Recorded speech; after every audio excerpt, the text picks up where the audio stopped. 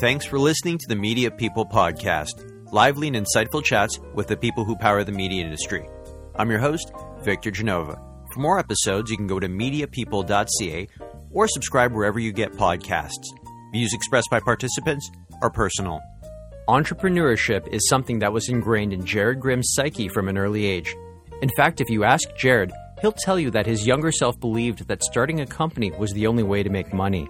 A native of suburban Edmonton, Jared's first job was a local flyer route. But unlike most kids who are stuck spending hours bundling flyers before lugging them out for delivery, young Jared outsourced part of the labor to his sisters, essentially turning his first job into his first ever managerial role. After high school, Jared enrolled at the Northern Alberta Institute of Technology, where he studied marketing. After graduation, he landed a job selling advertising space on bike racks throughout Edmonton. With little structure, it was the type of role that required an entrepreneurial mindset for success. From there, he moved over to Pattison Outdoor, one of the largest outdoor advertising companies in Canada. Jared had a plan to take a year off to backpack Europe, but there was one problem. A senior role at NUAD had presented itself just as he was getting ready to leave. He convinced NUAD to hang onto the job and returned a year later into a VP position. It was during this time at NUAD where he was handed a massive branded content opportunity. Both the client and the dollars were big, but the process of getting the campaign live proved to be costly and cumbersome. Jared saw these hurdles as a business opportunity. Clients wanted to spend more on branded content, and the ability to scale and report efficiently across multiple platforms was difficult. And just like that, the idea for Pressboard was born. We sit down with Jared Grimm, Pressboard CEO and co-founder. Want to learn more about the company? Then open up your podcast app and search for The Science of Storytelling. It's the official Pressboard podcast, and it brings together the best minds in the digital publishing space to talk about how stories can change the way we think and feel. Pressboard builds tools, specifically tech tools for content creators. And to elaborate on that, when I say content creators, I mean everyone from NBC Universal and USA Today and Globe and Mail to a local mommy blogger. Basically anyone that's building an audience and is likely earning their money by working with advertisers. So we build tech tools for those types of people and organizations. And then my role there, so I'm co-founder and CEO. Myself and TM Corky started the company in 2014. And we're a small team. So we've kept the team usually between about 10 to 15 people fairly intentionally. I've worked at larger organizations, and I always thought it'd be amazing to have a company that could be 10 to 15 people, but act like a company that's 100 to 150 people. So that's about the stage we're at right now. I want to go back to the beginning. Where are you from? Oh, I'm from Beaumont, Alberta, which is it's a small, I think it was 2,000 people when I moved there, just south of Edmonton. And it's a French town. So it's a French town Really? In the middle of rural Alberta. Like French enough where the stop signs have both English and French on the stop sign. Everything is named French. But it's like this weird little thing. And there's a few of these little towns. I think a lot of people moved from Quebec over to Alberta, and I don't even know when this all happened. And they settled into these little French towns. So Beaumont, Alberta, just south of Edmonton, maybe 15 minutes south of Edmonton is where I'm from originally. I live in Vancouver, specifically North Vancouver now. Tell us a little bit about life growing up in Beaumont, because you were in Alberta or outside Edmonton at a very, I guess, exciting time for the city. Well, it was in the 80s. So if you know anything about Alberta in the 80s, it was so good in the 80s that Edmonton named itself the City of Champions. And that's because if you remember the 80s, so if you're a hockey fan or a CFL fan, the Oilers won 5 cups in a decade in the 1980s. The Eskimos won, I think, every Grey Cup that there was to win during that time. And it was also just the 80s were just a fun time, I think, to be a kid. I just look back and I think every generation probably looks back and thinks about how simple it was back at that time. But it was an incredible time. I think oil was doing really well at that time. So it's just a great time to be a kid in a small town in Alberta, right near Edmonton. So did you spend most of your time there? Did you guys move around? I grew up there. I mean, I was there from the time I was a little kid. I was born in Edmonton, just in the south part of Edmonton, but we moved to Beaumont when I was maybe 4 years old. And then I lived in Beaumont or on an acreage outside of Beaumont right up until I was 18. So I grew up, what was really, I look back and I'm grateful for is that I grew up with a great group of friends, and they knew me from when I was really young, and we grew up together, played sports together. So I still have this really core set of friends that I grew up with. And now that I have kids, I have a 9-year-old and a 6-year-old, both boys. I just see they don't have the same, they have something different, which is they meet new groups of friends every year or two, and some of them stay and some of them leave, but it's a little bit more transient of relationships. So they probably have more friends or more people, but it's a little bit lighter of a connection. And so I just found growing up with in that place for that period of time was just an incredible way to build a foundation, looking back at it now. Let's talk about your interests or hobbies growing up. Let's start off first with the fact that you were a part of, I mean, Edmonton was the city of champions back then. You had to have been playing hockey. Correct me if I'm wrong. You had to. There wasn't even, I didn't even know that there was a choice. I thought you're a kid, you play hockey. We had girls hockey before girls hockey was cool. We had ringette when it first came out. Like everybody, regardless of, gender, race, anything, you played hockey if you were in Edmonton. I mean, we had Wayne Gretzky at the time, and you could say that hockey was at its peak in Edmonton in the 80s, and it was talked about all the time. It consumed what, everyone was talking about on the news and in social situations. So it was a really big part of the fabric. So I grew up playing hockey. I loved it. I still play hockey to this day, which is also kind of interesting living in Vancouver because it's not like that in Vancouver. Soccer is much more popular. There's a broader range of sports in Vancouver. Hockey isn't, I wouldn't even say it's one of the top three that's considered by most of the people here. So that was a big interest, and it started to consume other parts of my life too. I collected hockey cards when I was 9 or 10 years old at the peak of like the Upper Deck, when Upper Deck was coming out with them. Oh, I remember Upper Deck, yep. I had a subscription do you ever have a subscription to Beckett?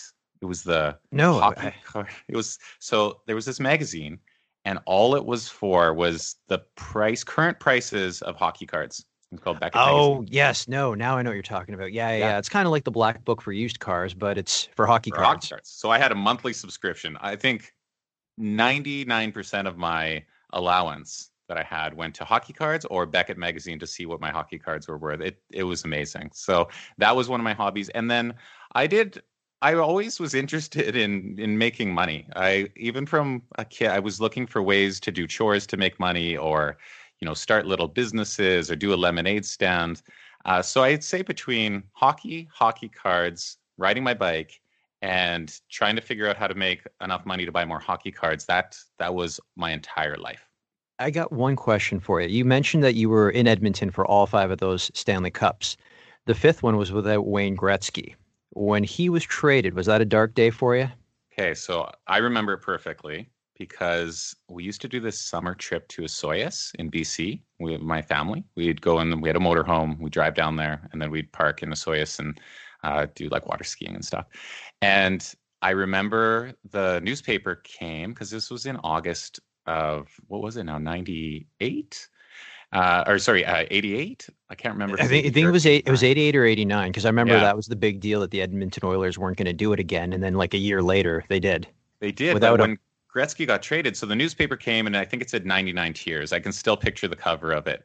That's a great headline. My dad cried, and my dad never cried. I had never seen him cry in my life, and he was so upset that it's like I remember that moment so vividly because I had never seen my dad so upset, because it was core to him too, right? He considered himself like an extended part, as every Edmontonian did, of Wayne Gretzky's family and the Edmonton Oilers. So it was a tragic event. And then when they won the cup, but they still, if you think about it, that team at the time had, Mark Messier and Jari Kurri, and like they had Grant Fuhr. Grant Fuhr. They had Ranford. Ranford ended up being the goalie that year, and he was incredible. And they had just had so much depth at that time. And it was great for them to win that cup because then they could say it wasn't just Gretzky. But they haven't done great since then. Well, this year they were doing good, and then I mean, it's probably the thing that finally the Oilers are maybe coming back to their potential, and then they get a shortened season with what we'll see, I guess, if there's going to be playoffs or not. But yeah, Well, hockey did consume a lot of my life up until I would say I was maybe 18 years old. you cite both of your parents as being your influences. A lot of people on my podcast looked up to their parents and they were big influences on their lives. But you can literally split it down 50-50 to who you are. Tell us what you inherited or you learned from your father versus what you learned from your mother.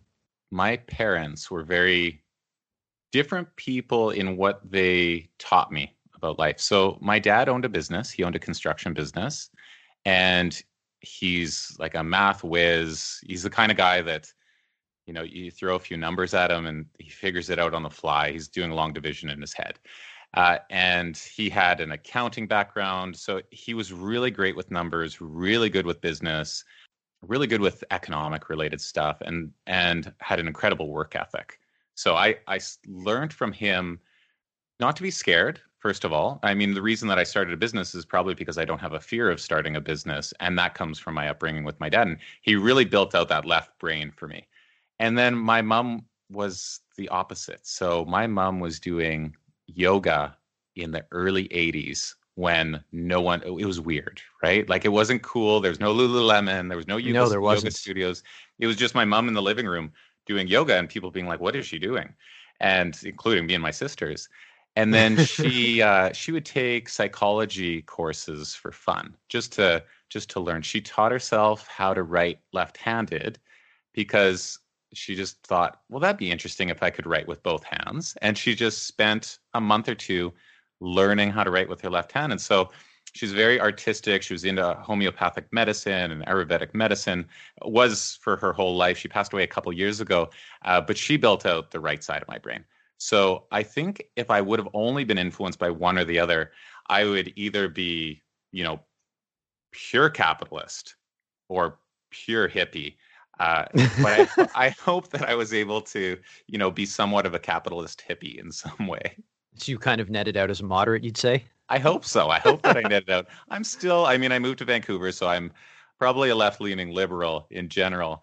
But my dad is less conservative than most business owners in Alberta, I would say. So he maybe I'm a left of center because they both were headed towards that side. What was your first job ever? So, like I said, I wanted to make money in any way I could. And when I was maybe, I can't remember exact age, but let's say 9 or 10 years old, the only job you could get was delivering flyers. So you couldn't even get a paper route until you were a certain age, but you could deliver flyers at a younger age. So I got this flyer route for my neighborhood, which is you'd get these stacks of, London Drugs or whatever it was in Edmonton at the time. And you get something for an electronics store, and then you'd get something else for another store, and you'd take all these stacks and then you'd collate them together, which is take one from each package so that you'd have these bundles for each house. And then you go and drop them off, and you'd have a route, maybe a couple hundred houses that you drop them off at twice a week. So I did that, and I remember how much money I made. I made between $23 and $30 a month delivering flyers twice a week. Like that flyer company had to be doing well. They're paying some 9-year-old $25 a month to go twice a week and drop it off at 200 houses. So that was my first job, and I loved it. I mean, how much money do you need as a 9-year-old? $25 a month buys you all your hockey cards that you ever needed. You're so rich that was at my that. first job. I was loaded. I was compared to my friends, I had an allowance for doing chores, and I had a semi or part-time job. So I was raking it in. What brought you to the Northern Alberta Institute of Tech, and why did you choose to study marketing?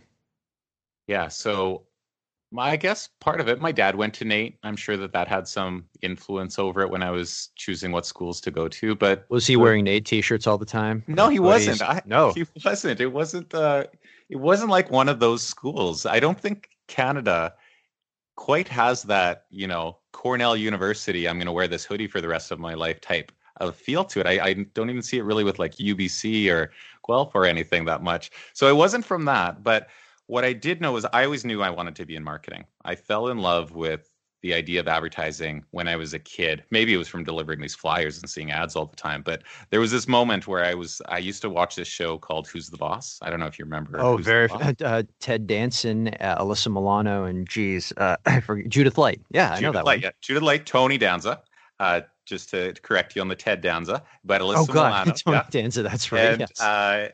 and I love that show. But what I really loved about it was Judith Light had this job. So she played this character, Angela Bauer, and she had this job where she would she was the head of an ad agency. She owned her own ad agency, actually. And she would come home from work because Tony Danza was her housekeeper, looking after the kids, taking care of it. It was this interesting, like 80s role reversal at that time. It was very show. progressive for the time. Very sure. progressive. And so you had Angela Bauer. She was the head of this agency that she had started. And she'd come home with these like huge storyboards. You can just picture like this big black cardboard, and it would have these magazine covers on it or a storyboard for a commercial she was working on. She was always going to these like super fancy dinners. She wore these suits with these, like, it was the 80s, so she had the big shoulder pads on them. I don't know if I wanted the suit, but I really wanted that job. I thought it just seemed like such an interesting merge of very creative, very business, which again leads back to this idea of my dad and my mom's influence. I was really attracted to these creative capitalist jobs. So I fell in love with that, decided I was going to be in marketing.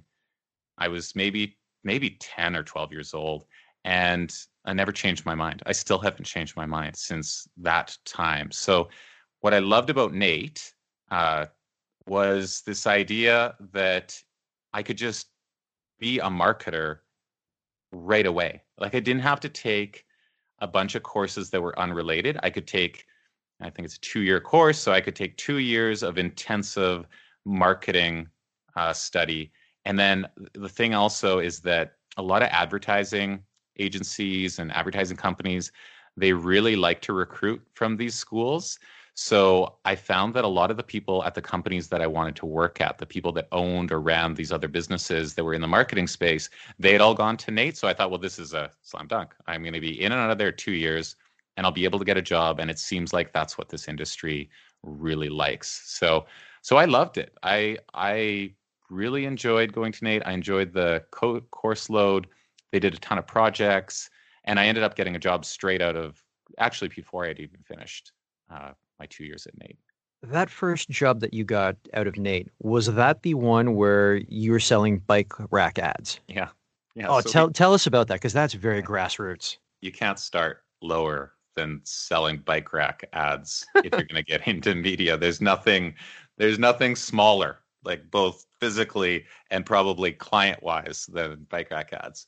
So what happened was I was at Nate, and our final project was for this bookstore called Greenwoods Books. And this campaign that we ran, it had to be a real world campaign that you built. So you had to get quotes from real vendors. You had to build creative. If you could get it placed, you could use budget towards getting it placed actually out in the world. And so one of the things that we did was there was a lot of foot traffic that was on an area called White Ave, which is the kind of the party area, but also kind of the artsy district of Edmonton. And there's these bike rack ads. And we thought, well, let's get all this foot traffic to go to the bookstore.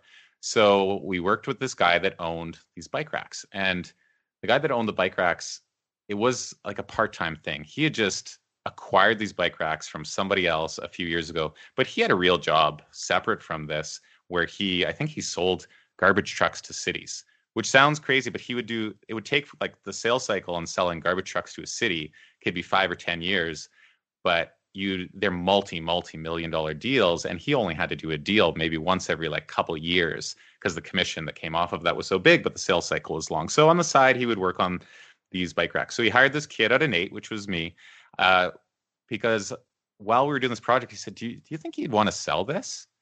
I said, well, sure, I'll give it a try. So towards the last month of Nate, he hired me to do it, and I had to do everything. So there was no office. I would go to his house.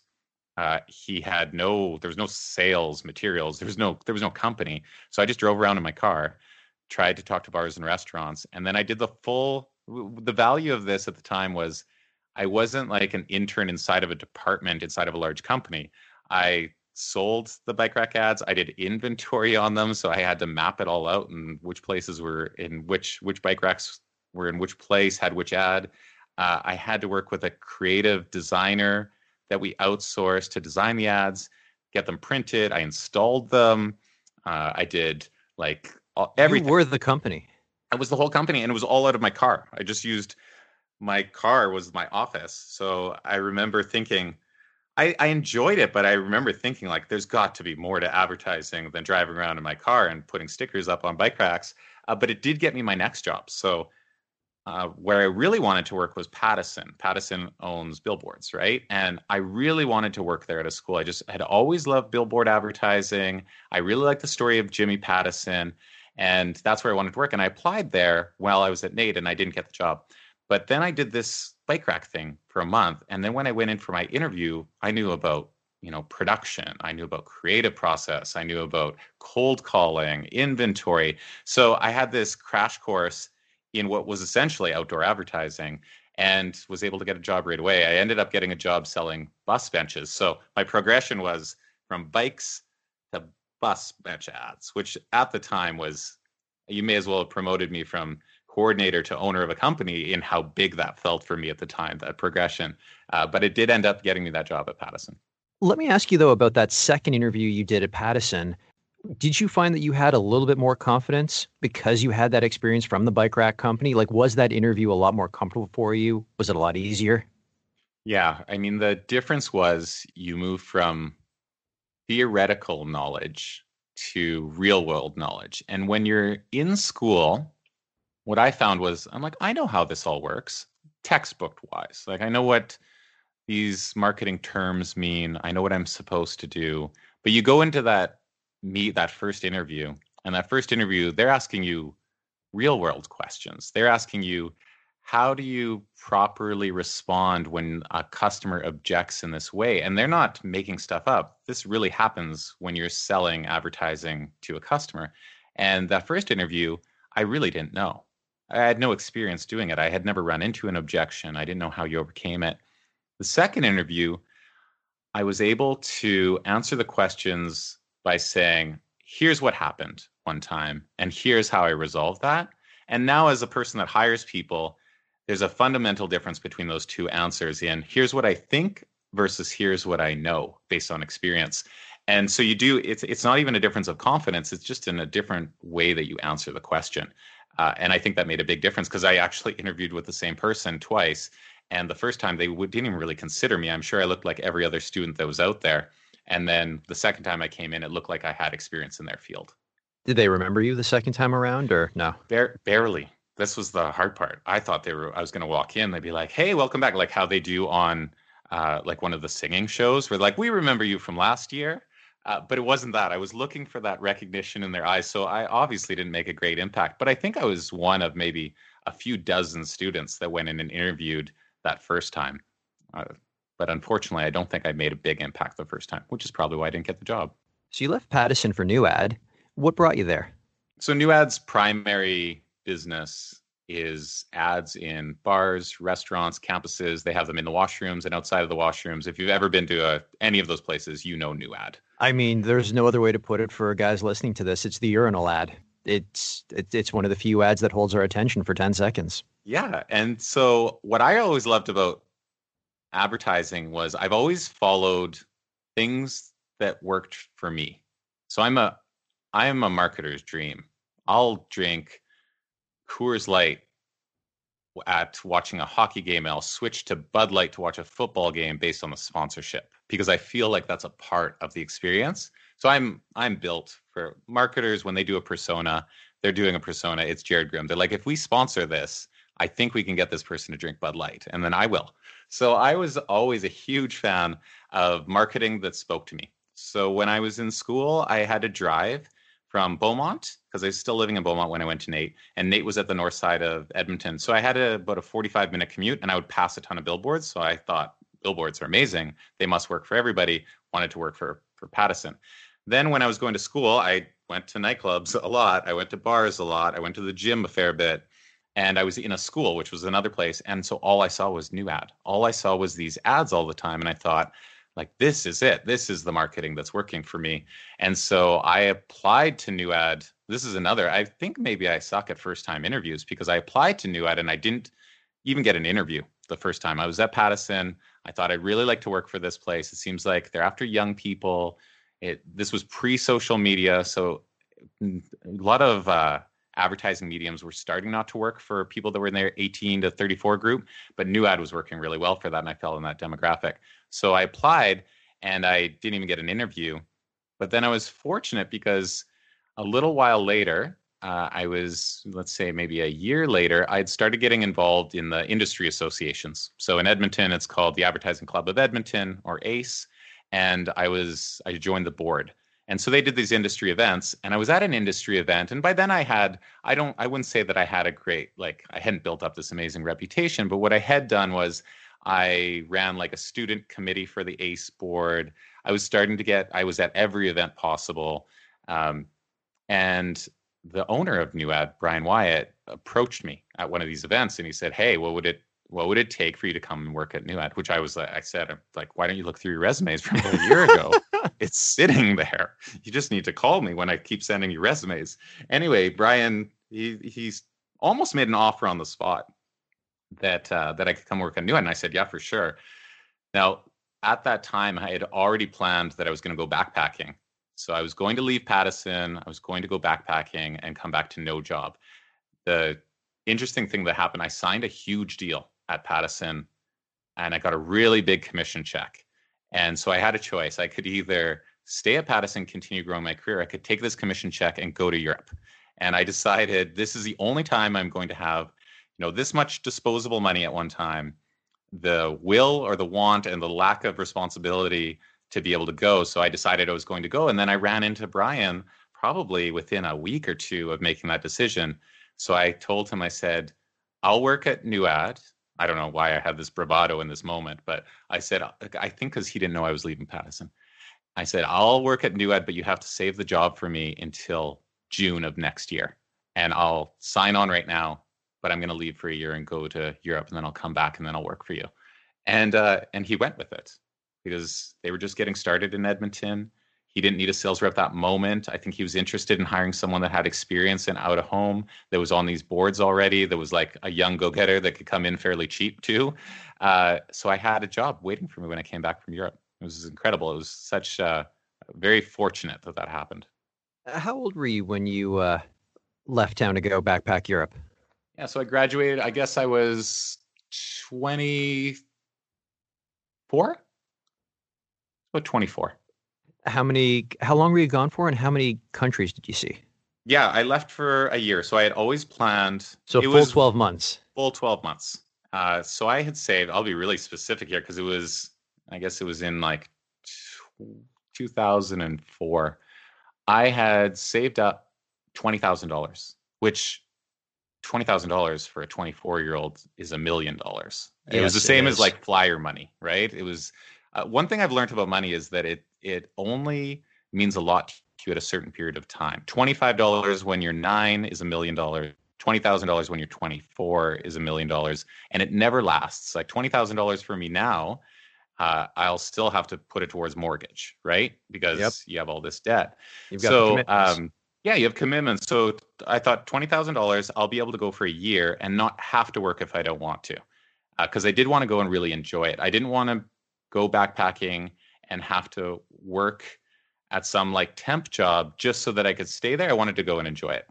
So I went and I lived like a king, and I ran out of money about 7 months in. So I had enough for 12 months, but I lived like a kid. Like I had a private room in the hostel if I wanted to.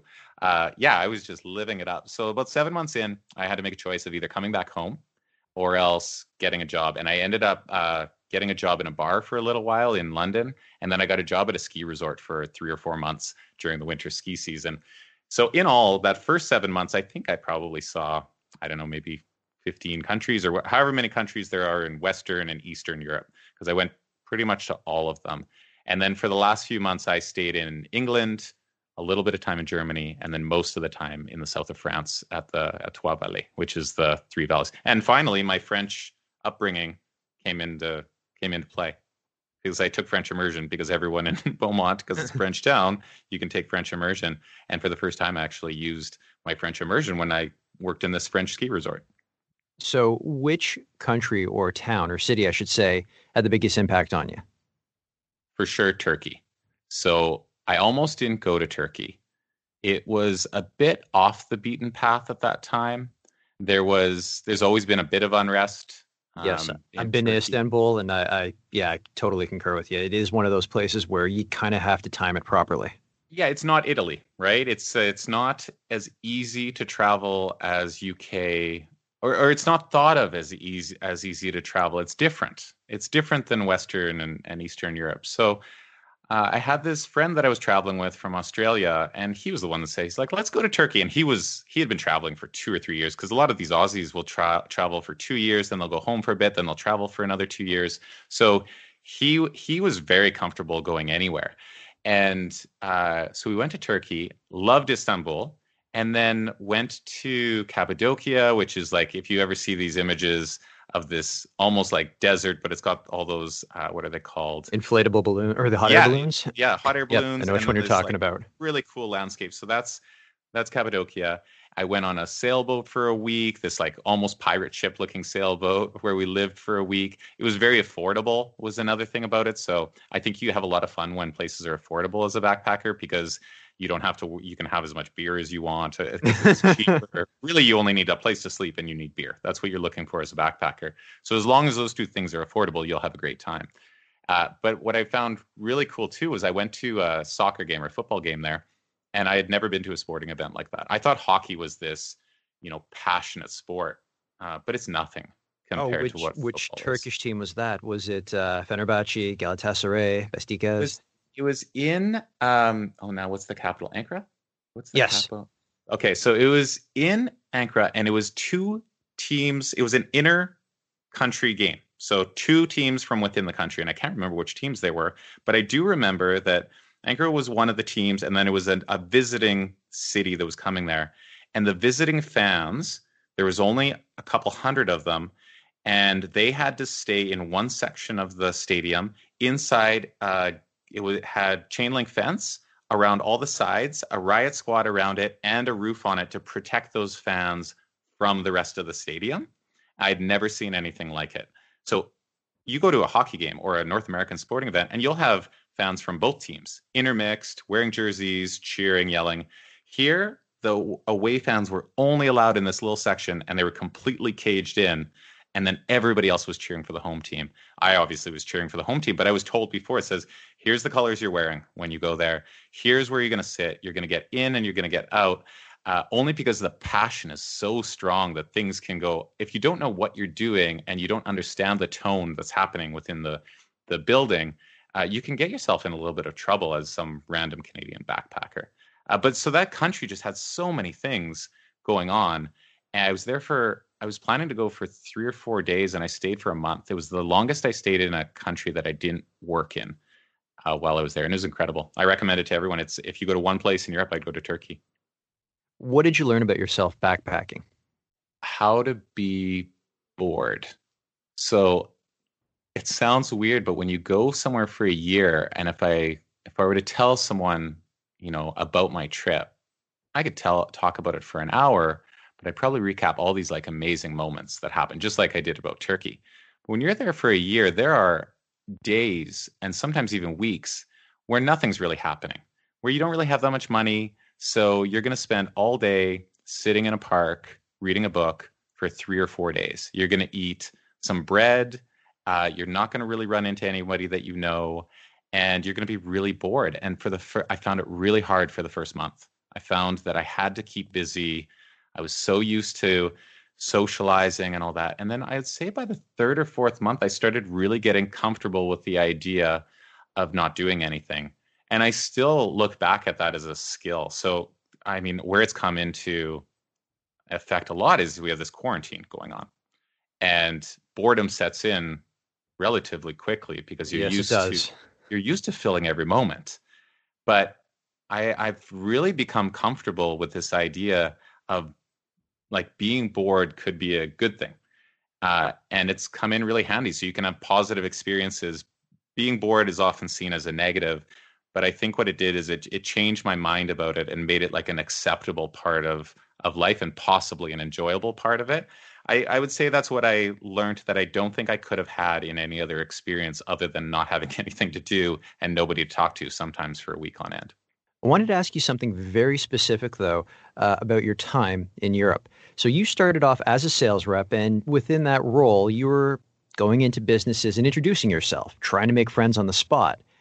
Yeah. I backpacked Europe, but I did it after school before I had a sales job. So I kind of had to muster up the courage to go out there and meet people if I wanted to make the most of the day or the evening or meet people who otherwise were traveling on their own and make friends. It was just kind of something that you had to do. Did you find that because of your sales experience, it was a lot easier for you to make friends when you were backpacking on your own? Well, I'll ask you, do you consider yourself, if you had to put yourself in a box, introverted or extroverted? When you get to know me, I'm an extrovert, but otherwise, I'm very comfortable being an introvert. And Yeah. here's something crazy. I kind of describe something that I sometimes suffer from as social fatigue. Because as sales reps, we're always on the go. We're always talking to people. We're always booking meetings, going through the presentation. That if it comes to a Friday night where there's nothing to do, I'm quite happy just being alone with my wife, my dog, and my thoughts. Yeah. Yeah. And do you think you've always been that way? Or is it like as you get older, are you becoming more that way? University really helped knock me out of my shell. I'd say Yeah. that. I Yeah. was more of an So introvert in high school. I'd say you're probably like me. I'm starting to learn that I might be more introverted than I think. One reason I know this is comparison. So my sister, I have two sisters. The older of the two is highly extroverted, and the difference between me and her is we're both very social. Uh, we'll both, like to lead a room, right? Like if you had me and Cassie, one of my sisters, there, we're fighting for attention the whole time. Like, look at me, look at me. The difference is around like 11 o'clock, I need to get out of that. I'm exhausted. And she's just getting started. She doesn't want anyone to go to sleep. She wants to keep the party going because she's building energy while she's there. And I'm losing energy. So I'll start off like super high energy, life of the party right at the beginning. And I tail off pretty quickly. And I want to do something like watch a movie. Like if the group could just watch a movie around 11 o'clock, I'd be cool with that. And I found the same thing traveling was when I would get to a place, I would be able to bring that energy at the beginning.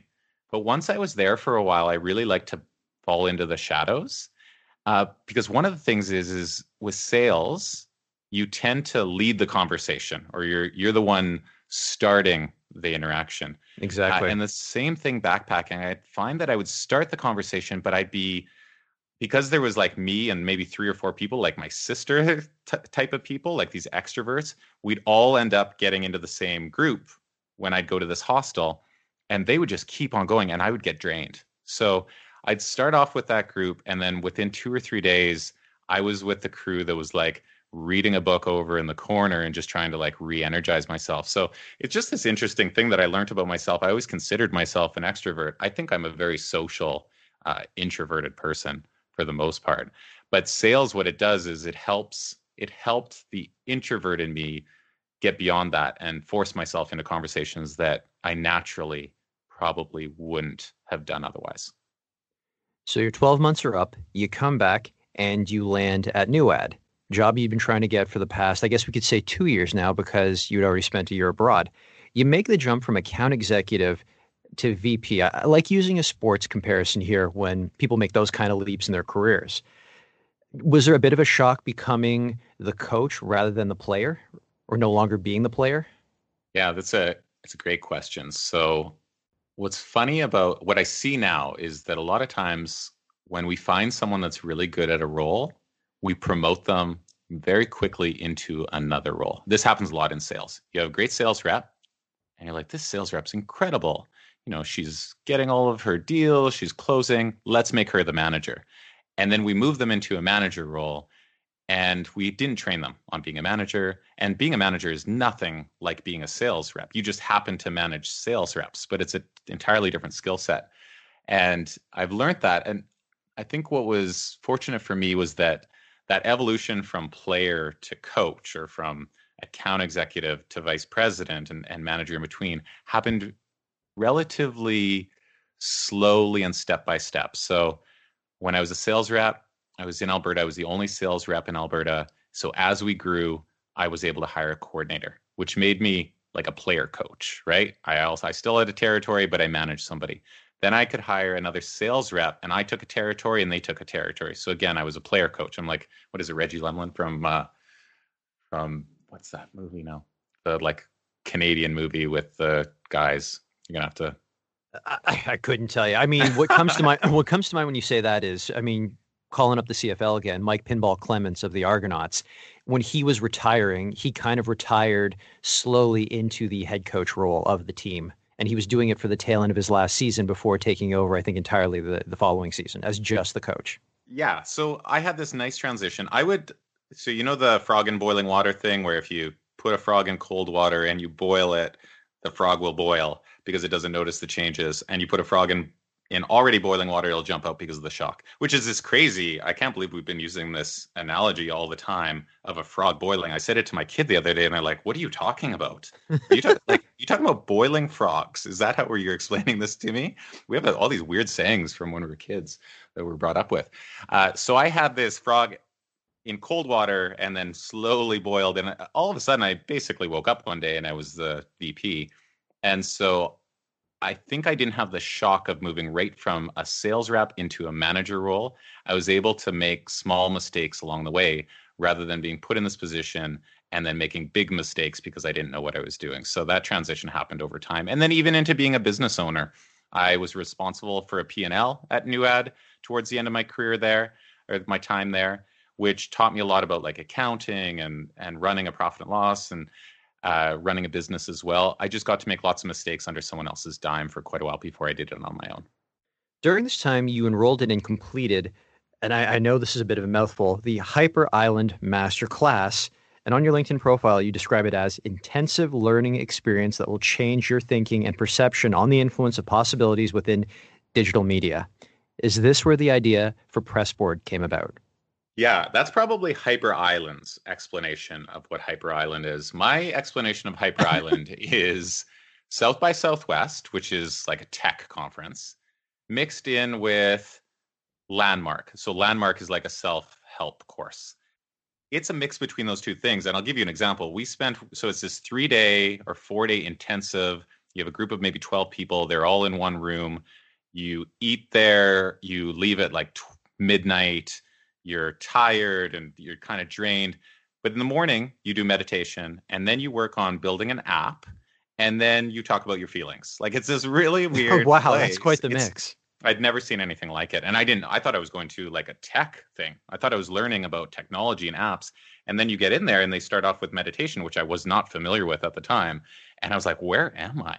But what's cool is, again, it leads back to this. It was like my dad was running a conference that my mom got to do the content for, right? So that's true. Yoga and meditation, they go hand in hand. I love this crossover of these two things. So the idea for Pressboard came more from when I was at NewAd. NewAd owned a bunch of digital properties. I ran a campaign for Best Buy, and it was a content campaign. They had to do 4 stories on our publications like Dose.ca, and we owned some other ones at the time. And I was like, okay, cool. Let's price this out. We priced it out. I thought it would take maybe 30 hours for us to run the campaign for Best Buy. It was a bunch of articles. Best Buy needed me to report every day on it. So I'd run this campaign, and it took 250 hours to execute. And I had only budgeted for 30 hours of internal resources. So I didn't look good. We lost our shirt on it. Best Buy liked the campaign, but I was like, this is insane. We can't be running advertising campaigns that I have to hire additional staff for and that we lose money for. And right around then I was going to Hyper Island. I went to Hyper Island and they were talking a lot about like disruption of existing status quo. So the best ideas come from major problems. And I was running into this major problem at NewAd and I thought, well, what if I could solve, like I'm in this problem, what if I could help solve this problem? And I met my co-founder right around then. I had invested in his company, which was called Gauge Mobile, eventually sold to Juice Mobile in Toronto. And I knew TM really well. And TM's like this tech genius, just a genius in general, but specifically around software development. And I started talking to him about this problem. And then Hyper Island hit. And then after I came out of that, I was just like, I should just do this. I'd also because it was this meditation self-help thing, you leave there really charged up about like creating new possibilities. So I think everything just happened at once. And I had the problem. I thought I knew how to fix it. I had this inspiration from this event. I had the right co-founder that I could work with because he had just sold his company. And that all happened at the same time. It felt like a perfect storm in a way. Take us back to the very first moment that you decide, I'm going to go out on my own, but I've got to talk to my family about it. It wasn't something I had to talk to. So my wife, Christina, we just had one child at the time. She knew I was always going to start something. She's known that since she met me. I mean, my dad's an entrepreneur. I always said that I'd love to start a company. I worked at NewAd, which was a very entrepreneurial company. So that was like baby steps into it. So we talked about it a lot. And I was at NewAd for, I think, 8 years. And throughout that time, I just really loved that I got to work so closely with the owners, with Michael and Brian and JP and Philip and all these people that were so close to the business. And so she could see that I was ready for it. The thing about the timing was, it sounds like perfect timing for me personally, but for our life, it might not have been. We had just had our second kid then. So Christina was about to have our second kid. We had just put down a mortgage on a house in North Vancouver, and Vancouver's like housing prices is well known. It's especially very, North very Vancouver. High. Super high, right? Yeah. So we had this huge mortgage. We had a second kid. Christina was about to go on mat leave, so we were going to have no income we were going to lose almost half of our income. And then I decided, well, why don't I get rid of my income too? Let's go no income, 2 kids, huge mortgage, all at once. And that was the decision. So if you look at like the stage of our life, it probably seems like the worst time to start a business. But for me personally, it felt like the right time. So Christina, I mean, she definitely had to be on board with that idea because this is a big financial decision for us to make. We assumed we wouldn't make any money as a family for 12 months, which meant that we were going to burn through all of our savings. So something had to happen out the other side of it. So looking back, it seems high risk, but at the time it didn't. I think humans have a max stress level that we hit really soon. And for me, having a second kid put me at 100% of my ability to feel stress. So you could just layer on whatever you want after that. I can't even feel it. I'm already at 100% stress. You may as well give me everything at that point. That's what it felt like at the time. Give me a mortgage. Like, let's get rid of our income. Let's start a business all at the same time. So that kind of all happened around then. But Christina's been incredibly supportive because we both see this as, this is just our family. And we're just looking on how we're going to build our family's, independence, both financially, emotionally, how we're going to raise our kids, how we're going to give them opportunities. So this was not a personal decision. It was more of a family decision anyway. And Christina is also in media as well. I mean, she's a sales rep, so she understands immediately the problems that you're trying to solve with Pressport for the industry. Well, actually, we met at NewAd. So she was never really in sales. She was the manager of the experiential department at NewAd. We ran this experiential department. We met through there. We worked together for a couple of years. We were dating other people. We always had a ton of respect. She's an incredibly hard worker, super creative, and like organized to the T. She's the yin to my yang in a lot of ways because I have trouble multitasking. I'm really good when I'm focused, but I have trouble multitasking like a lot of people do. So we worked together so well. I would sell the campaign through, and then she would make sure whatever I sold through actually went. And if I had to execute those campaigns, it would have been a disaster. And I think she did like that I was able to go out and maybe sell that campaign. So we worked closely together for 2 years before we even started dating. And then we started dating at NewAd. We ended up getting married while we were at NewAd. We had our first kid while we were at NewAd. And then she left and she worked at TELUS and for other experiential places as well during that time. And I stayed at NewAd until I started Pressport. So it was this really interesting thing about us having this mutual respect for each other as people and coworkers and friends, and then moving into a relationship and having kids while working together. Really interesting dynamic. But the NewAd was owned by a husband-wife as well. So when you're exposed to these things, they don't seem weird to you. Like my dad was a business owner, so I thought that's not weird. Isn't everyone's dad a business owner? My mom does yoga. Doesn't everybody do yoga? And I worked at NewAd. I'm like, oh yeah, husband-wife teams. This must be how companies and things work. So it was natural for me and Christina to think that was okay to do. What was the biggest challenge you had getting Pressport off the ground? The biggest challenge is that you don't realize how few things you touch when you're in a company. When you're in a bigger company, you don't have to worry about payroll or recruitment processes or your lease or insurance or what to do in a downturn of the economy. You just do your job and you're paid a salary to do that. And yeah, there might be some external factors that you have to pay attention to, but not really. You do your job well, you're promoted for it, and you're paid well for it. When I left, all of a sudden, you just realize that, hey, we don't have any insurance. Like, I don't even know where do you even buy insurance? Where do you buy company insurance? How does a shareholder, how does a cap table? I'd never seen a cap table in my life. You all of a sudden have all these things that you're now responsible for that you realize you don't know anything about. And so within the first year, I just realized how important the finance department was at a company, at NewAd specifically, and the HR department, because often those departments are overlooked. They don't get sales gets a lot of the, hey, we landed some deals, revenue's going well, let's throw a party, and the salespeople are the stars. You might have something where you're building tech product, and the product team, they built this amazing feature, it's been released, people love it, the product team. Finance and HR, if things are going well, you don't notice them. It's only when things are going poorly in those departments that you start noticing them. So if I have any advice, if you're at a company right now, just quickly stop by the accountants and the HR people and just a quick thank you, because they just don't get the recognition. And I was part of the problem. I mean, I didn't recognize as well how important they were. And it was the biggest challenge about starting the company, is realizing how important those aspects of the company are. And I had never really understood that. Let's go back to day one of Pressport being open for business. What did the company look like then? Yeah, so it was me and Tiam. I was working from my new house with my huge mortgage in North Vancouver, and he was working from his condo. And that was it. It was the two of us. We had a domain name and we had email addresses. And we had this pitch deck. We had this PowerPoint deck of what we eventually wanted to build. And it basically explained that if you're a content creator, specifically a publisher at this time, and you're working with an advertiser, you work through Pressport, and we will automate everything for you so that in one click, you'll have a report for your client that's beautiful, same day.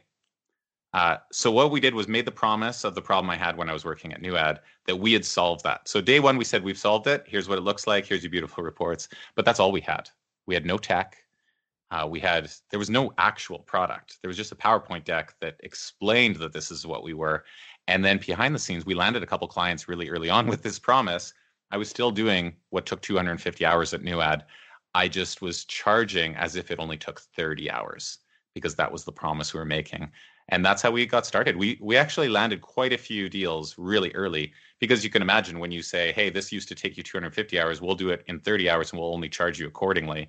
People are like, of course I'll do that. Meanwhile, it was still taking us 250 hours to do it. So I just worked a lot. Since then, though, Pressport has expanded to both Toronto and New York City. Given that these cities are 3 time zones ahead of Vancouver, and New York City is obviously in the United States, would you say that this was one of the bigger challenges that you had growing the business? I would say it was challenging only that the way that you work changes, because we had by then had an office in Vancouver. We went there every day. We could talk to each other. The reason we opened an office in Toronto and New York was simply to be closer to the customer. Most of the major media companies and advertising companies are based in Toronto, Chicago, New York. But New York is the epicenter of the world for advertising and media. So we needed somebody there, because I was flying quite often, but even doing calls, trying to be on the same time zone as 3 hours difference was nearly impossible to be available.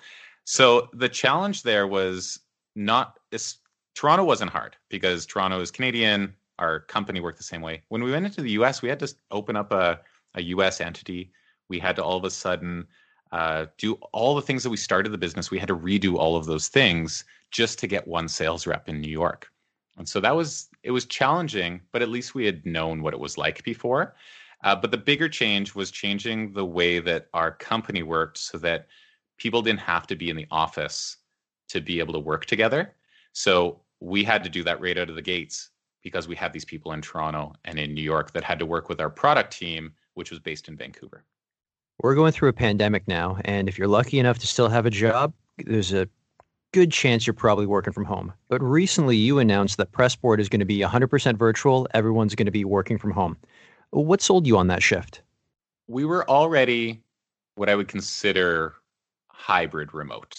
Our Toronto and New York offices, we had moved from having an office space to people working remotely because it allowed us to scale up faster. New York office space is incredibly expensive.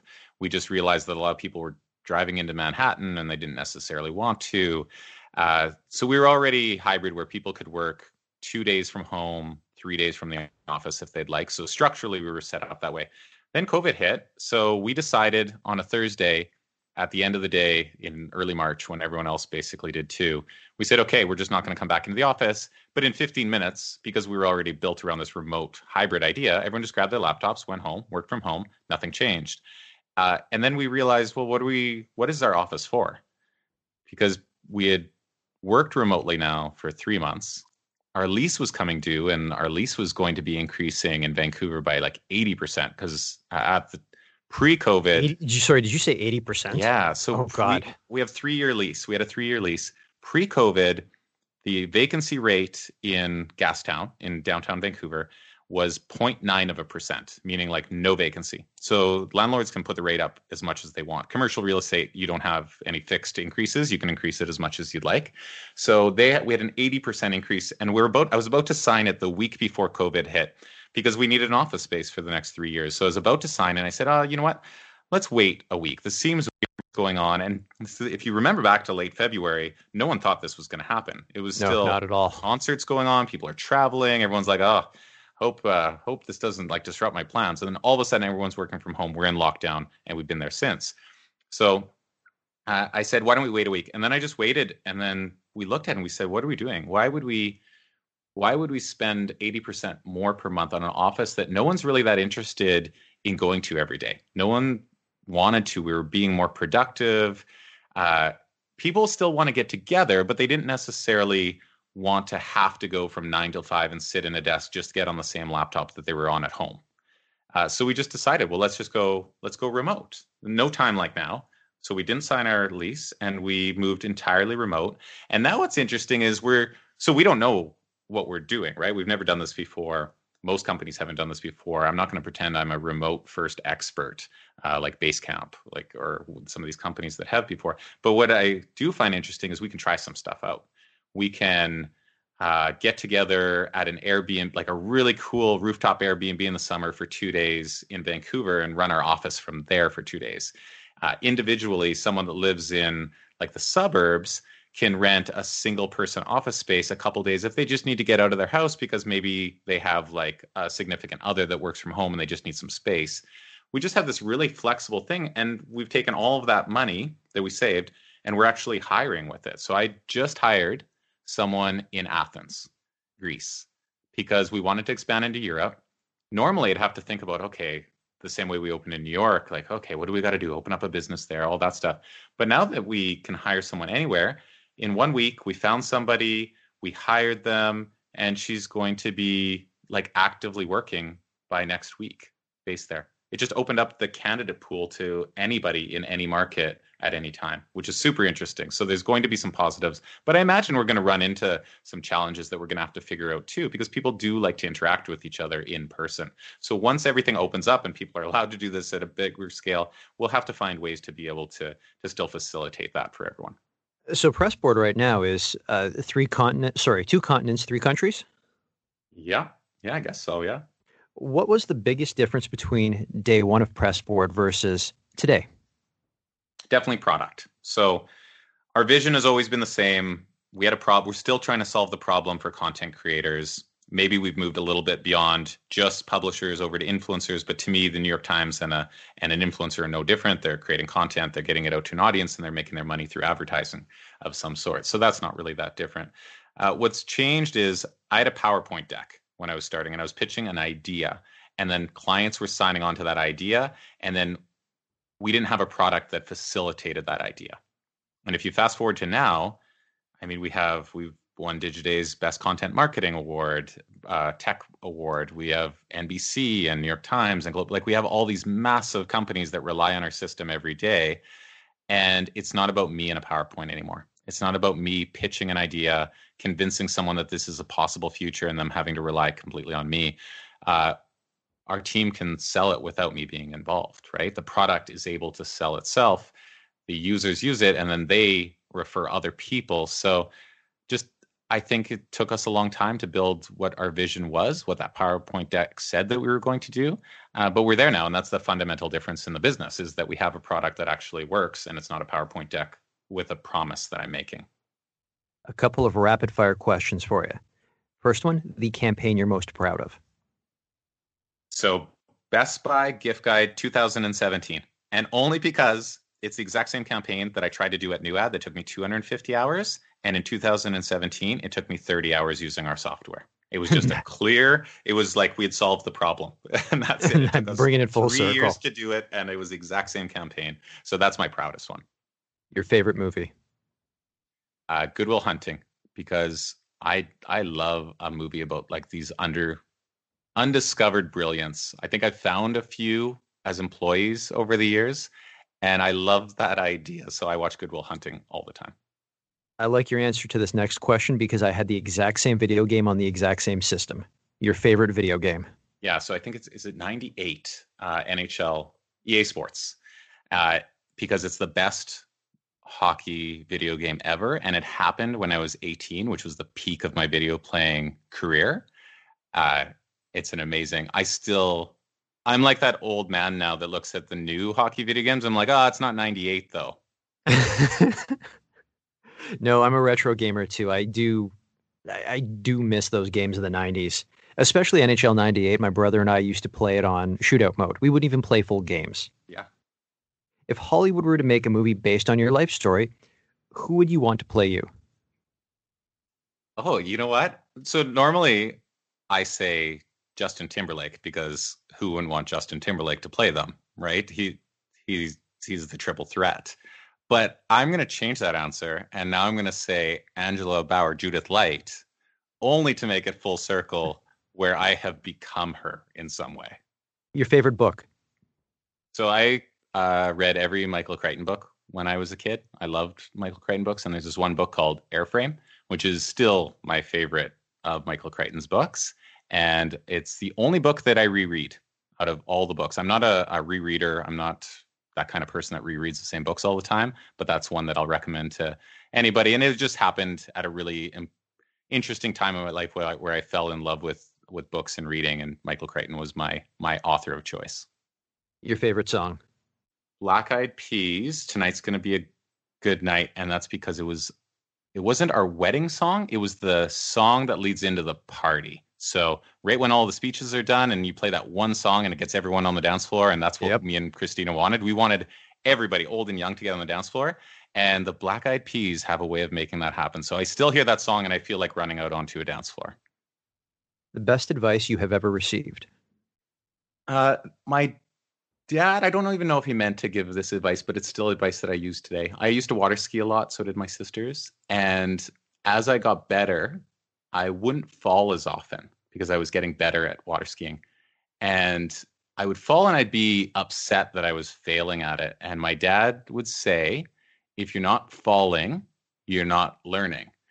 And that just hit me, that I was like, oh. And then what I realized was that once you're doing something and you're not failing anymore, it's because you're just not trying. You're not learning anything new. You're not trying anything new. And my dad, I don't know if he meant it in this way that was going to like frame my entire life of view. It was more around water skiing, but that's always really stuck with me, this idea that if you're not falling, you're not learning anymore. If you could go back in time and give your younger self advice, what would you say? My experience going backpacking, I almost didn't go. If I wouldn't have got that big commission check, I probably wouldn't have gone, and I'd regret it to this day. So I think making big choices when you're in your early 20s is the best time to do them. One thing I wish I would have done, and I don't really see any regrets in my life, but one thing I would recommend to other people is when you're in your early 20s, go to whatever the biggest, most exciting market for your field is. For me, it would have been New York. Go to Manhattan, work in advertising when you're in your early 20s, and you can live with 6 other people and you can eat terrible food and you have no responsibilities. That's what I would say is whatever your industry is, get into the epicenter of it for at least a period of time and do it while you don't have responsibility and you don't need that much money. My signature closing question, if you weren't in media, what would you be doing and why? I do love advertising and marketing, but I would do the polar opposite of it if I wasn't doing this. I've had this dream of having a small farm off the grid, raising my own animals and vegetables. That's probably what I would do if I wasn't in this pure capitalism, advertising and marketing. And my wife jokes about it because if we're ultimately successful and, become financially independent or sell Pressboard, what I would immediately do is go and use none of that money and go and live right off of the land, completely separate from the rest of the cap. Maybe this is the introvert in me. Jared, this has been fantastic. Thank you so much for your time. And thanks for having me, Victor. That's it for today's show. For more episodes, you can go to mediapeople.ca or subscribe wherever you get podcasts. And don't forget to follow me on Instagram @VicGenova.